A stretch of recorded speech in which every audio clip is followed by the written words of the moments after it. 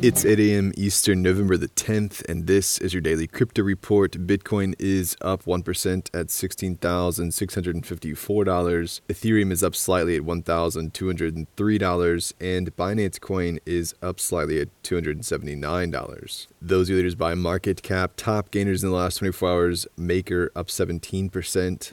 What works so well that it's basically magic? Bitcoin mining, USDT in the top 3. What about selling with Shopify? Shopify is the global commerce platform that helps you sell at every stage of your business. From launching your online shop to, did we just hit 1 million orders? Shopify is there to help you grow. From their all-in-one e-commerce platform to their in-person point-of-sale system. Wherever and whatever you're selling, turn browsers into buyers with the internet's best converting checkout, up to 36% better compared to other leading commerce platforms. Sell more with less effort thanks to their new AI solution, Shopify Magic. My favorite thing about Shopify is no matter how much you want to grow, they have the solutions you need to take control and level up your business. Shopify powers 10% of all e-commerce in the US and millions of other entrepreneurs across 175 countries. Plus, Shopify's award-winning help is there to support you every step of the way. Businesses that grow with Shopify. Sign up for a $1 per month trial period at shopify.com/DCR, all lowercase. Go to shopify.com/DCR to grow your business, no matter what stage you're at. Shopify.com/DCR.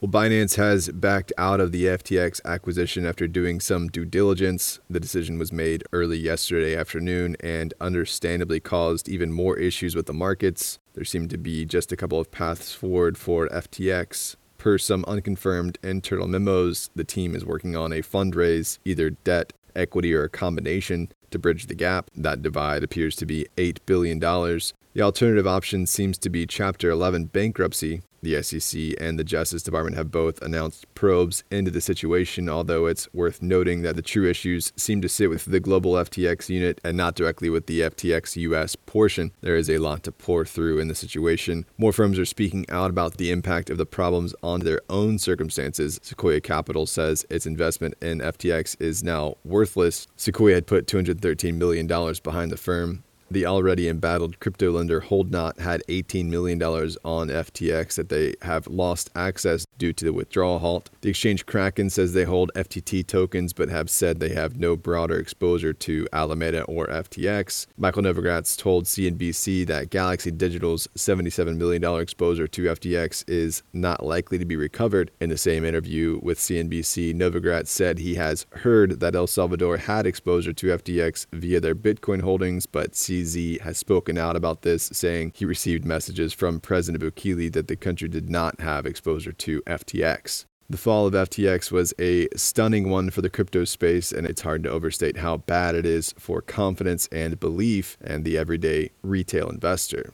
Well, Binance has released a cold wallet address showing $69 billion in reserves. The exchange has also said they'll share a Merkle Tree proof of funds in the coming weeks as an extra step in their transparency efforts.